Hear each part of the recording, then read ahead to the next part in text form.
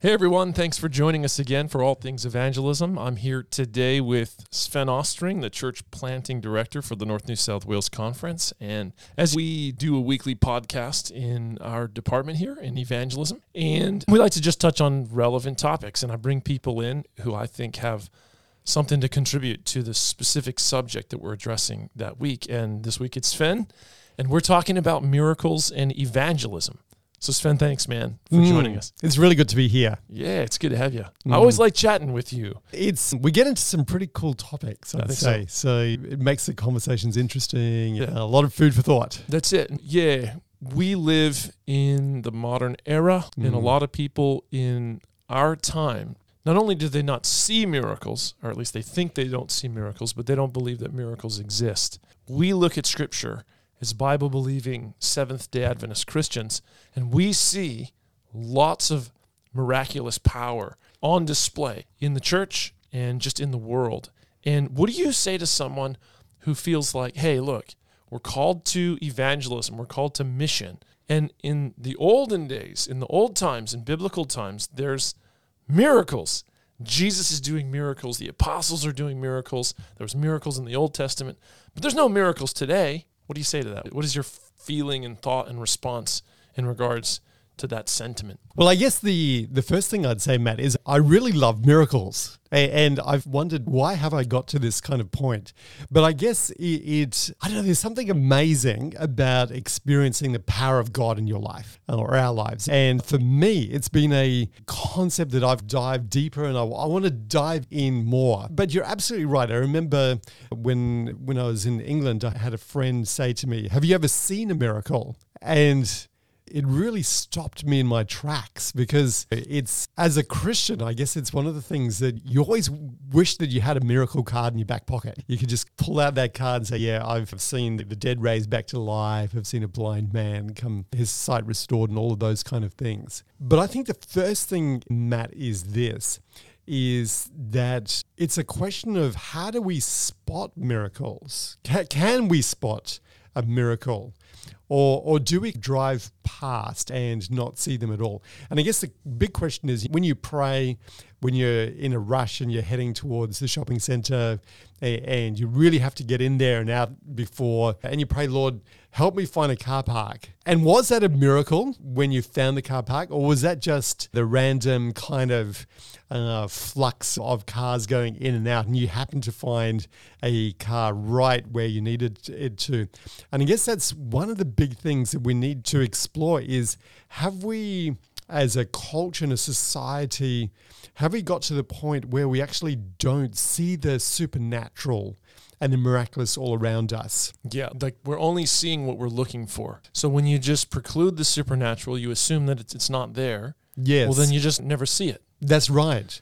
That's right. And when I was younger and we had the Bible stories and the bedtime stories and all of those kind of things, we'd always talk about our guardian angel being there beside us to protect us, to care for us, obviously under the direction of God and the Holy Spirit. But sometimes I think we've almost moved away from that. We're to the point where we don't actually almost see the angelic forces around us. And is that because they've gone? Good angels and demons just not around us? Well, they were never there in the first place, Sven.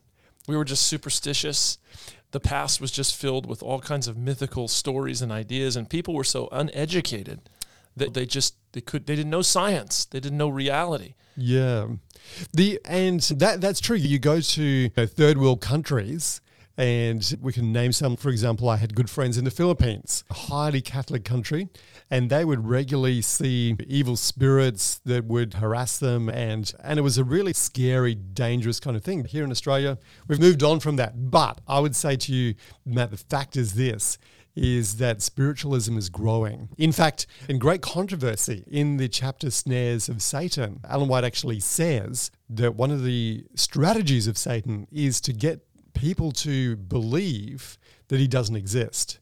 So if Satan can do that, but I see as we've moved to a post-secular era and society, we are starting to see more and more demonic powers. So the question really is this: as spiritualism grows, do we look for, do we pray for, do we ask for more miracles to be able to engage in the spiritual battle. I believe we're getting to that point. We need to move forward to really be praying for miracles in the midst of our churches, in the midst of our ministries, visitation Bible studies, and in our evangelism as well. Yeah, I think when we talk about miracles in evangelism, we also have to ask the question, when you see these miracles in Scripture, what was their purpose? What was the point of the miracle? And if you don't really understand what the point of the miracles were in the Bible, then you may just assume that it's a very simple equation. If God is there, there's miracles. If God is leading, there's miracles. And if there's no miracles, then God's not leading. The power of God is not with an organization or a movement. And Matt, on that point, I wanted to bring in a very biblical term here. And that is John's preferred term for miracles was actually signs. And that you can do a word search through John, you'll get signs. This is the first sign that Jesus did. Or now all of the signs that he did, there's more of them, but we couldn't record them all. But what we've recorded has been written to grow your faith in Jesus. But what does the word sign mean? You could make it very complicated and technical, but a sign is a pointer. When you drive up to Tweed, or if you drive down to the Central Coast, you will see signs along the way. And the signs are not just pretty pictures along the road just to give you a warm, fuzzy kind of feeling. Wow, somebody can construct a sign. They're there to point to a different reality. So the question is this: what were the signs that Jesus performed really for? What was the point of them? Where were they pointing to? And what I see in the Bible is that he performed signs to point to the kingdom of God that he was ushering into this world. That is the point of a miracle. That's the point of a sign. So we come back to, say, the book of Acts, where, Peter and he's doing all of these amazing signs. And there's another guy, Simon, who sees all of this miraculous power, and he goes, I want some of that. That would be really cool. And how much does it cost me to get some of what you've... Exactly. And so Peter says to him, look, you're completely on the wrong track. Why? Because you haven't understand the point of the miracles. What does a sign mean? A sign that Jesus would perform was to show that in the kingdom of God, there's no death, there's no blindness, there's no leprosy, there's no crippled people. And so what he was doing is he was saying, this is what the kingdom of God is. I'm showing you, do you want to be part of that? So this is the powerful concept of signs. Now, the thing is, if you're driving up to Wollongbar, for example, or wherever ministry may take you, if you see a sign to Wollongbar, then you know you're on the right track. So you see a sign, you're on the right track.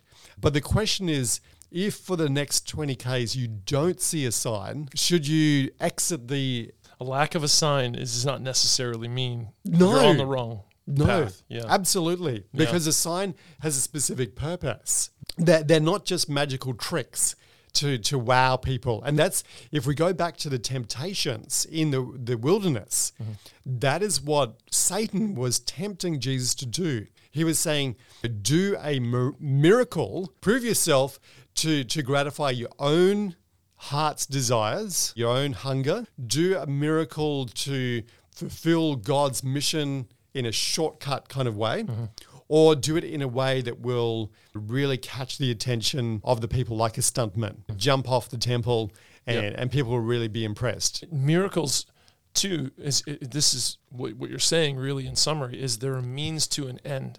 And when I see Jesus' ministry, he's getting the whole Christian movement started. And it's a lot harder to get something started than it is to continue something along. And what I mean, if you're going to push something, so there's a car and there's 4 men and they've got to get that car moving.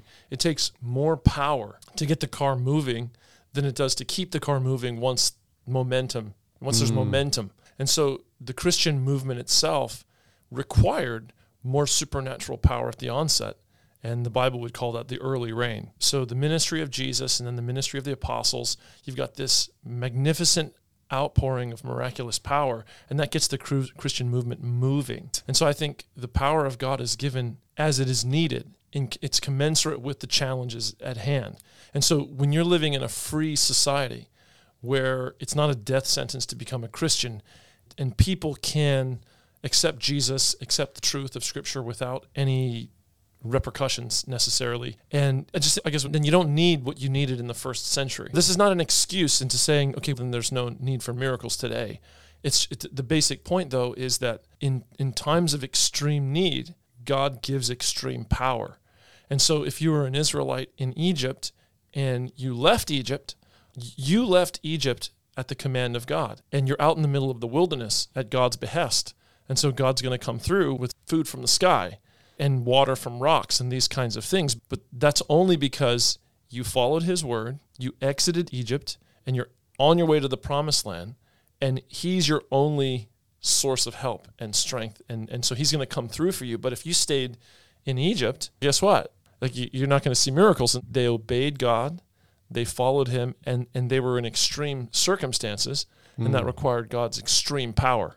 And also the concept that the devil knew that a lot was at stake. When Jesus came, he came for the mission to die on the cross to save the whole world. And so what that meant is that effectively the devil knew that he had to fight very hard. So on the one hand, you've got this extreme demonic activity.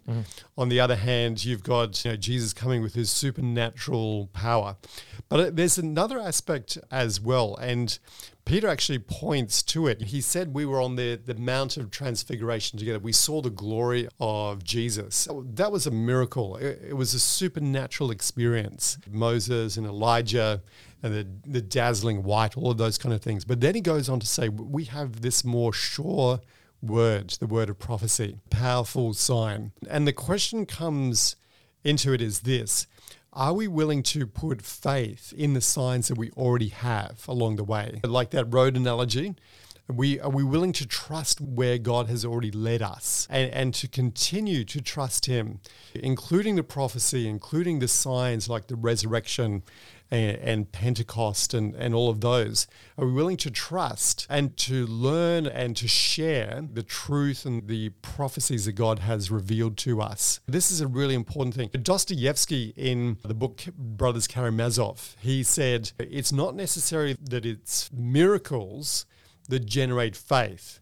It's actually faith that leads to miracles. And isn't that the central feature to everything we're saying? Yes. In Scripture, was Jesus a man of faith? Absolutely. Was Moses a man of faith? Absolutely. Was Elijah a man of faith? Miracles were the product of their experience with God. That's heavy. That's the connecting link between all the stories, is the faith of the individual, and it produces supernatural power. Yes. And that's a weird way to say it. It's not like they're producing the supernatural power, but it's accessing the supernatural. The way I like to look at it is faith is the window or the door that we open to God's supernatural power in our lives. Now, of course, don't get me wrong, of course, God created us with the capacity for faith in the first instance, prevenient grace and all that kind of stuff. But the key is this, is that when we are willing to open up the window of our souls to what God can do in our lives, that's really important.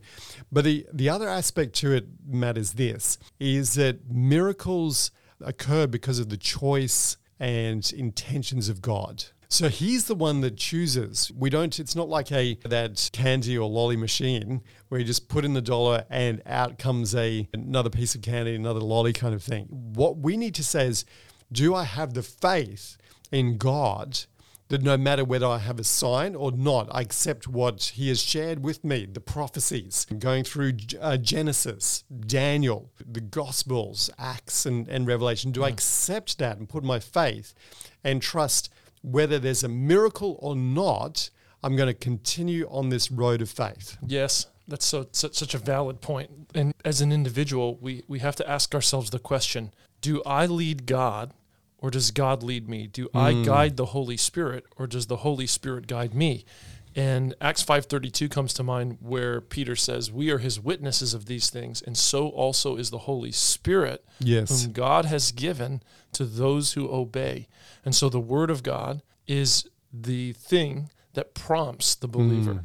Not a miracle, not a sign, not the demonstration of their senses, but they hear God's word because they love him, and so they keep his commandments. And then Jesus gives the Holy Spirit power to the believer, and then signs can manifest out of that. And I think it's really important to have that order correct, because really ultimately paganism, spiritualism is founded on this notion that you do some ritual or some ceremony and then you command the divine. You control. You control the supernatural. And so now you are really, in essence, the God who's calling God into action with this whatever service or ceremony or ritual. You play this certain kind of music, you do this certain kind of dance, you have this certain kind of light show, you do this certain kind of mass celebration, and all of a sudden now you have power. It's really carnal, but biblical faith is based on the Word of God, the spoken Word of God, and falling into compliance with that spoken Word.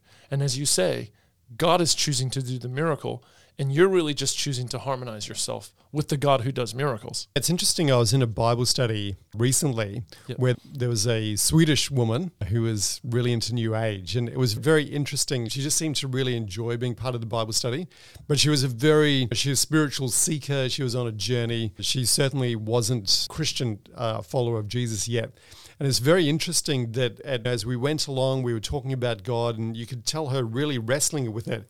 And then at one point in the Bible study, she said, I have been directed, or I have been led to share with you this. And she said, I need to tell you, you are the masters. And in the Bible study, we're all just stunned right there. And we moved quickly. We shared John 3:16 and we prayed. But there's a lot of journeying that lady would need to do. But it really demonstrated exactly what you said. You could see or you could really sense that the evil spirits were asking her to tell us that you have control of this. It's not God in control of the universe. We're the masters of our destiny and our future as well. And to a more personal story, Matt, I remember when I was in a young church, a church plant, where one of the families, the son, Tim, was dying, had got brain cancer, a tumor, very aggressive. And we were praying. He was only 8 years old.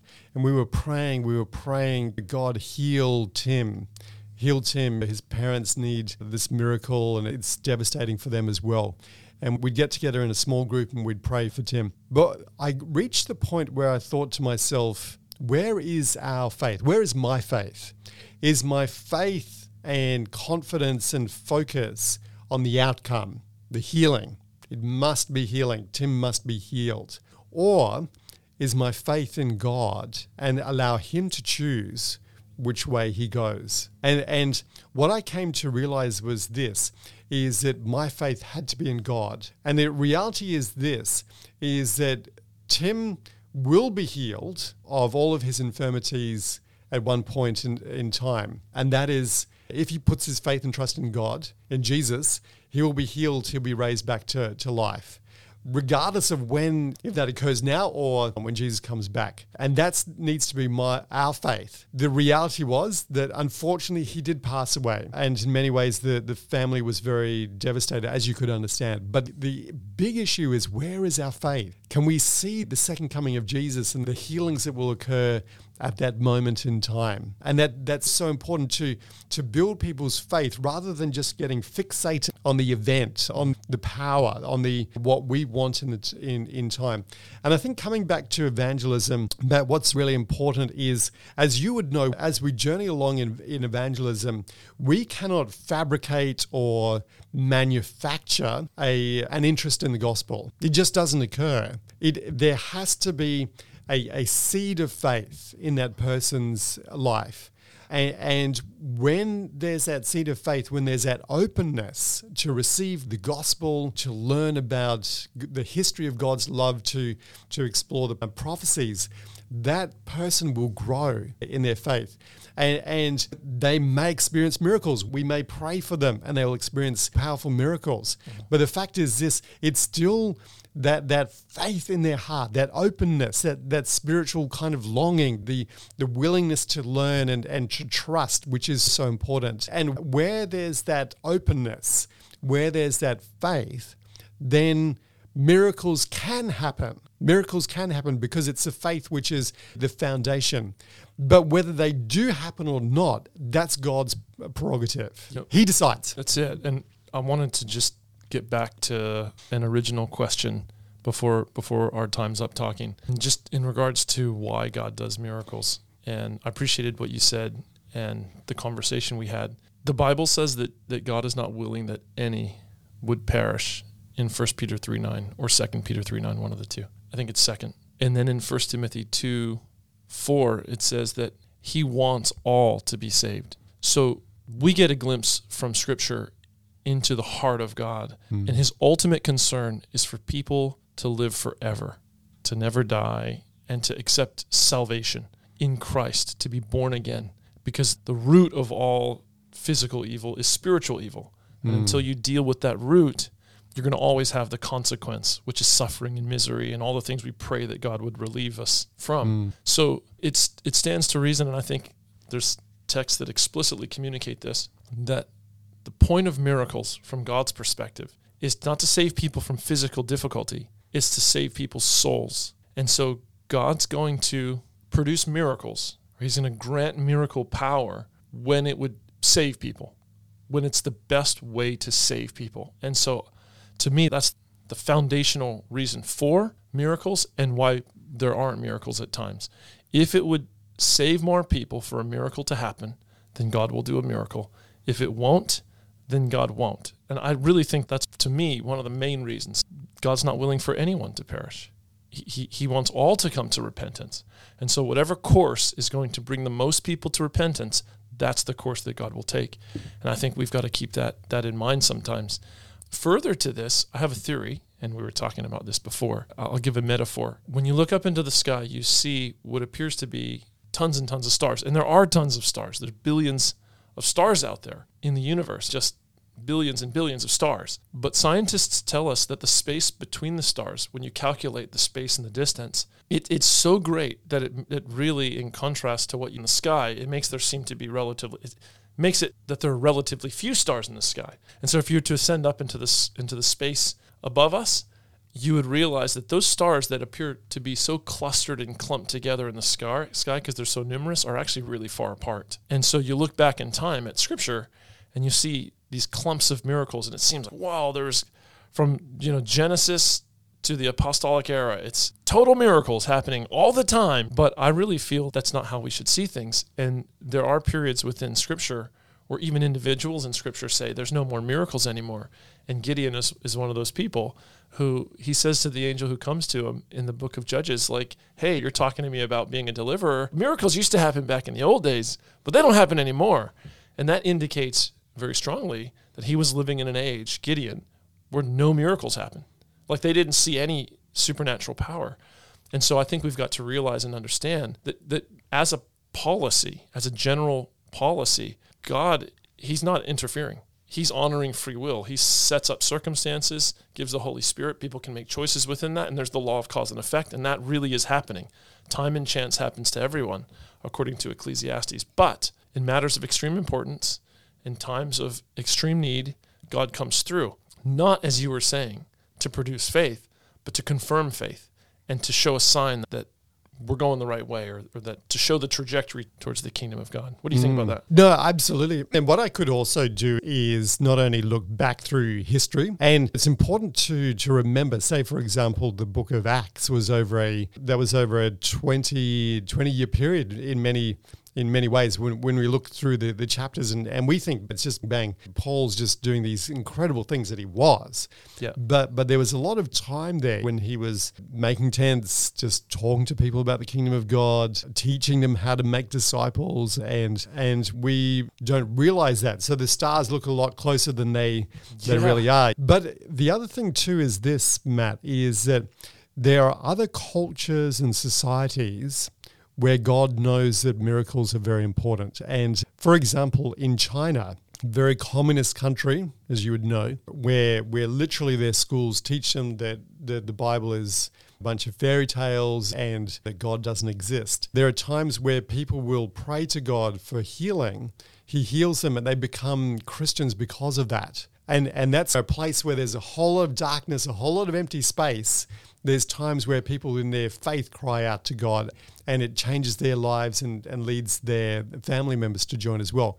Another good example is India. I know some Indian pastors, and what they tell me is that power ministry is very important in Hinduism, because the difference between, say, for example, here in the West, we're really interested in rationality. We love apologetics, as I love apologetics, and going through the arguments and the philosophy and all of those kind of things. Whereas for a Hindu, the issue is not about rationality, which line of reasoning makes more sense.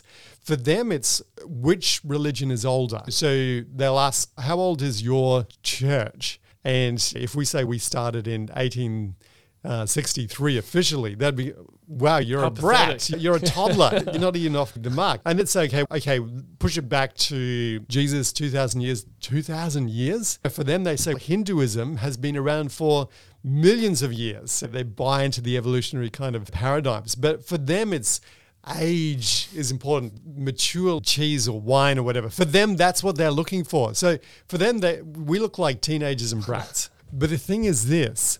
So if we argue with them and say our ideas are more rational than Hindu ideas, they will go, it doesn't make any difference. Our religion is older. Whereas in a power ministry, which Adventist evangelists have been using to reach Hindus, one of the things is that when they pray for healing, and if Jesus heals them, Hindus will become Christians just like that overnight. Because they experience the power of God. And what that tells me is that God knows when he needs to use a miracle to reach somebody and when he doesn't. Here in the West, we have Bibles on our iPhones and smartphones. We have churches on every corner.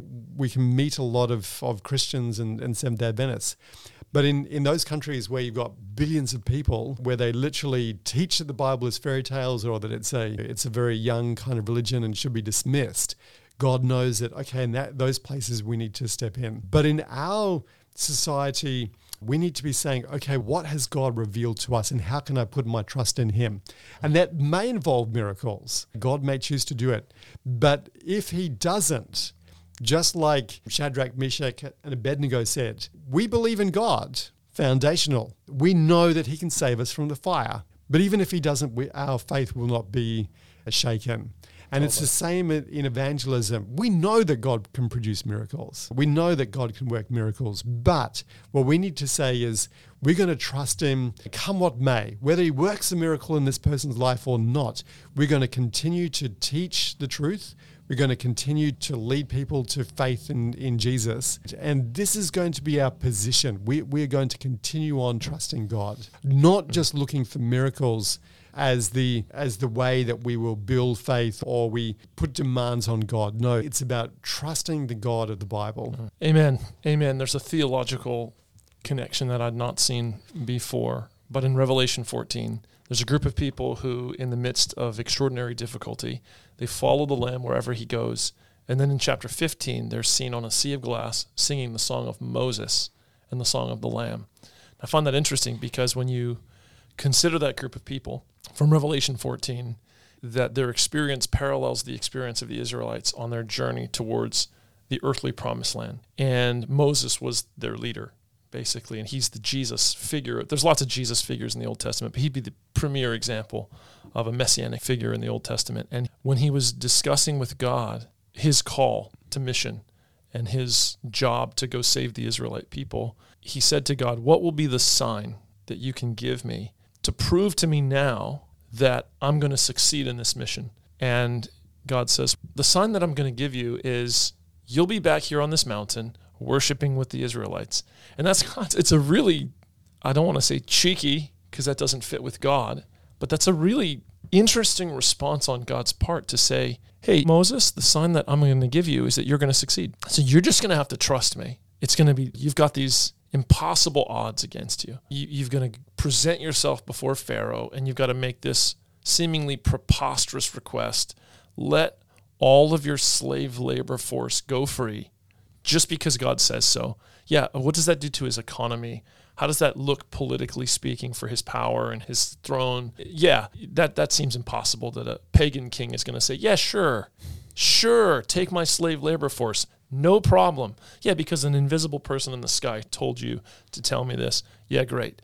And then to lead people who've been slaves into freedom. That's not as easy as it seems, right? Like in the United States of America, when the Emancipation Proclamation was signed, many slaves didn't leave because they had become accustomed to being slaves, and freedom was scarier to them than slavery. They got used to it. And so now you've got to lead these slaves from Egypt to the promise. That's hard. That's difficult. And Moses had to totally commit himself to what God said. And the sign that would prove that he would be successful, that would prove that he'd make it to the promised land as the savior and deliverer of the Israelites, it wasn't going to be given. He'd have these little, obviously there were signs. The plagues were signs, so to speak. Walking through the Red Sea. But that's right. But there wasn't like an ultimate sign where God gave him a picture of the future and it showed him on the mountain of Sinai. God said, no, the sign's going to be that you're going to follow my will from step to step, from point to point, and eventually you're going to find yourself here. And that's going to be the ultimate sign. And yeah, I think that's a powerful insight to me personally and for anyone who wants to save souls. And that is that first and foremost is the Word of God. And the signs are part of the journey, but they're not the central feature. And yeah, anyways, that's the last thing I'm going to say. Sven, do you want to close out the chat? Yeah, and I think that's a really good point as well, because if there was any group of people whose faith should have just been overflowing and bursting to the extreme, was the Israelites who came out of Egypt. They were a group of slaves. They'd seen 10 plagues, and most of them they'd been protected from. They had come to the Red Sea and seen the waters part. That is incredible when you think about it. They walked on dry land. They'd seen their enemies completely destroyed behind them without even lifting a sword or a spear or shooting an arrow. And then they had water from a rock. They had manna. They even had Kentucky Fried Quail, all of these kind of things. And yet all of these amazing signs, and yet they still grumbled. And when Moses headed up the mountain, they said, we've lost our leader. We need to make a new God and a new leader. And you had the golden calf. And it really demonstrates that it's not just miracles which grow and generate faith. We need to trust God. And love is the key. Yes. Love. If you love me, you will keep my commandments. Yes. And Paul admonishes us to the faith that works through love. Yes. And if you love God, then you'll follow him into the promised land. But if you're using him to get you out of difficulty, you won't. Yes. And the key there is this. It's very human to lose heart, get discouraged, wonder where we're going. But as Ellen White said, we have nothing to fear for the future, lest we forget how God has led us and his teachings in our past. Mm-hmm. And what we need to do is this. If the Israelites had just said, let's go back to the Passover, the Exodus, the march through the Red Sea, the water from a rock, manna, all of those kind of things, they would have reinforced their faith. They would have said, yes, we can see God's leading in our past. Yeah. We can keep on moving to the future. And that's what we need to do with the people in the community, the people that we are sharing the gospel with. We need to take them back and say, let's explore what God has done for us in the past, what he's shared with us, and he will continue to do this in the future. He'll make a difference in our lives. And that's what I'd encourage us to do. Rather than demanding that God performs miracles, let's trust him at every step of the way, remembering what he has done for us. Amen. Amen. Guys, thank you so much for joining us again for All Things Evangelism. I hope that you were as blessed as I was chatting to Pastor Sven.